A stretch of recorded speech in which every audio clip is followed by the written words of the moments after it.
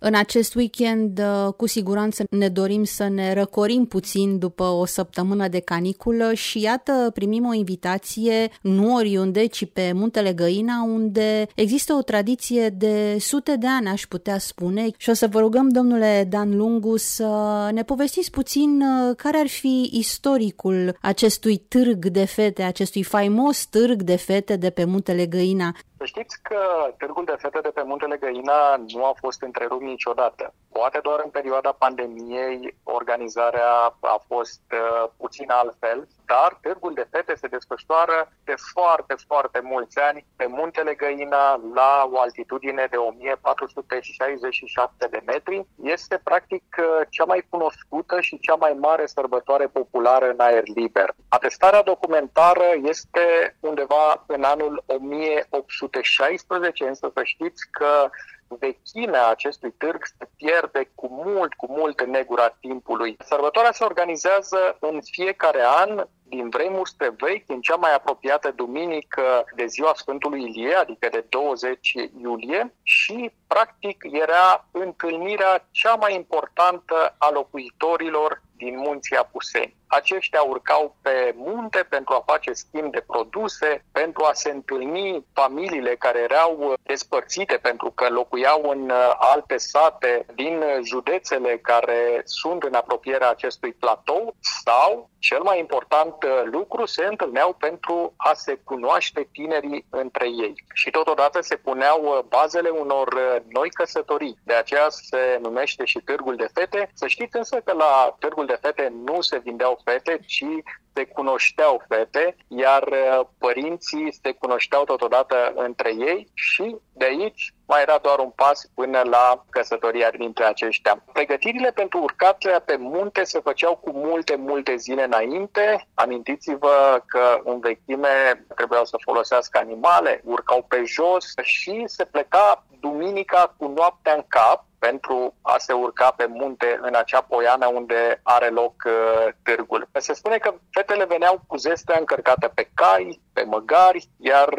uneori cununia se făcea chiar pe loc, pe Muntele Găina, unde preoții participau la acest eveniment. Ceremonia era însoțită apoi de o petrecere la care participa toată suflarea, cu jocuri, cu strigături și, cum v-am mai spus încă o dată, fetele se luau, nu se cumpărau. Aceasta era regula pe Muntele Găina. Prilej de mare bucurie pentru toată lumea, chiar dacă, iată, așa cum ne spuneți, nu era foarte ușor să ajungi sus, însă odată ajungi acolo, toată greutatea dispărea și era prilej de bucurie, ceea ce se întâmplă și astăzi, mai ales că în ultimii ani vorbim de 2 zile de evenimente, de întâlniri, de spectacole, de păstrarea tradiției până la urmă și de promovarea acestor obiceiuri din zonă. Astăzi, Târgul de Fete de pe Muntele Găina s-a transformat într-o mare sărbătoare folclorică, la care își dau concursul, aș putea spune, toți locuitorii din zona munților Apuseni, din județele apropiate și chiar din ținuturi mai îndepărtate ale țării. Încercăm să ducem mai departe și să păstrăm această zestre extraordinară de obiceiuri, tradiții, cântece populare și mai ales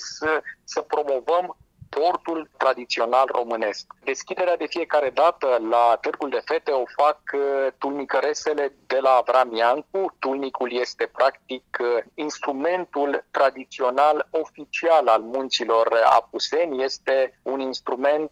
care este specific poate oricărei familii de moți. Cred că nu există familie în munții Apuseni care să nu aibă un tulnic mai mare sau mai mic, un tulnic artizanal sau un tulnic chiar în mărime naturală, pentru că, vă spuneam, acest instrument este instrumentul tradițional al moților. Apoi, ca de fiecare dată, la Târgul de Fete de pe Muntele Găina urmează un program artistic al participanților care durează până seara târziu. Seara se încheie cu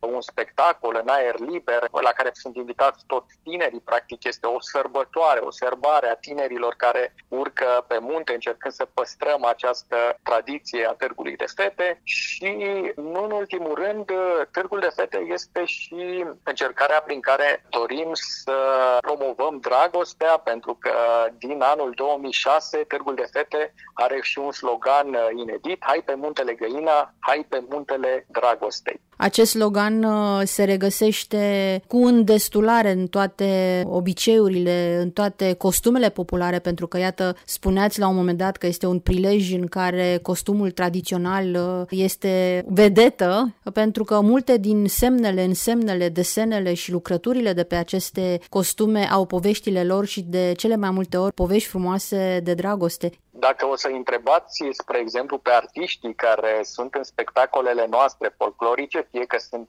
membri ai ansamblului folcloric al județului Alba sau fie că sunt veniți din alte zone ale țării sau din județele limitrofe, o să vă spun anumite povești extraordinare despre costumele pe care le poartă. Sunt oameni care poartă costume cu mândrie, vechi de 100 de ani, le întrețin pentru că le-au primit de la bunica, care la rândul ei a primit de la mama ei și așa mai departe. Sunt costume care se transmit din generație în generație și tocmai acest lucru ne dorim să îl promovăm și prin Târgul de Fete de pe Muntele Găina, adică să fim mândri de costumul nostru românesc, de costumul popular, să-l purtăm cu mândrie la evenimente cum este Târgul de Fete, să avem grijă de acest costum și să-l transmitem mai departe copiilor sau nepoților noștri. Cu siguranță pentru ei este un moment extraordinar, unii poate prima dată, alții poate revin la acest târg, dar cu siguranță au ce învăța, înțeleg aceste tradiții și obiceiuri și poate în acest mod să fie motivați să le păstreze, să nu le înstrăineze și ei la rândul lor să dea mai departe. Cu siguranță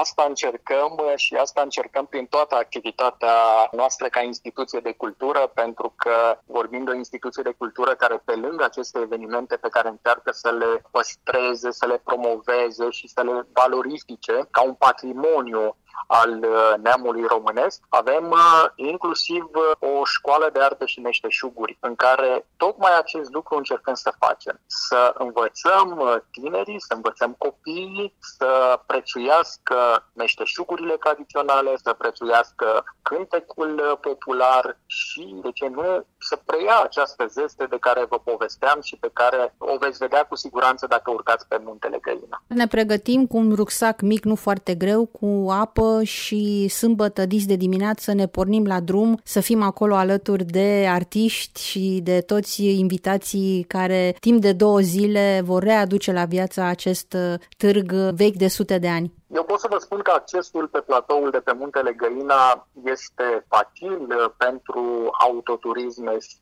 microbuze de până la 20 de locuri. Vă recomandăm tuturor celor care doriți să mergeți pe munte să urcați doar cu mașini care sunt bune din punct de vedere tehnic. Mai mult decât atât, să vă pregătiți cu tot ceea ce înseamnă o călătorie pe munte, adică să vă puneți, chiar dacă vremea este foarte, foarte frumoasă, să vă puneți în rucsac pe lângă apă și o pălărie de soare, dar și o geacă de vânt sau de ploaie, pentru că suntem totuși în preajma zilei de Sfântul Ilie și, după cum știți, uneori de Sfântul Ilie mai și plouă și, în ultimul rând, să aveți grijă ca întotdeauna să mergeți pe traseele care sunt marcate, să nu vă abateți de la aceste trasee și să vă puteți bucura de o plimbare plăcută până pe Muntele Găina. Noi, cum am spus, avem pregătit un program care sperăm să fie pentru toate gusturile, cu muzică populară tradițională, cu un târg al meșterilor tradiționali, 40 de meșteri tradiționali din diferite zone ale României. Sunt oameni extraordinari care păstrează tot ceea ce înseamnă tradițiile autentice, de la prelucrarea lemnului, ceramică, țesături tradiționale și alte meșteșuguri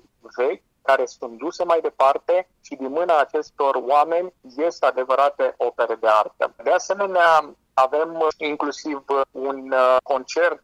de muzică pentru tineri. Vă spuneam că încercăm să îmbinăm atât tradițiile autentice, dar încercăm să-i aducem pe pe munte și pe tineri, cu muzică specifică lor și, în ultimul rând, avem un foc de artificii care se va vedea extraordinar pe Muntele Găina. Sunt multe lucruri, din păcate nu pot să vi le spun pe toate pentru că timpul nu ne permite, dar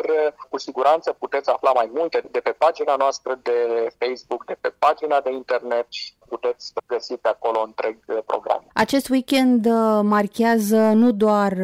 acest târg, dar cred că aveți și alte vești. Da, avem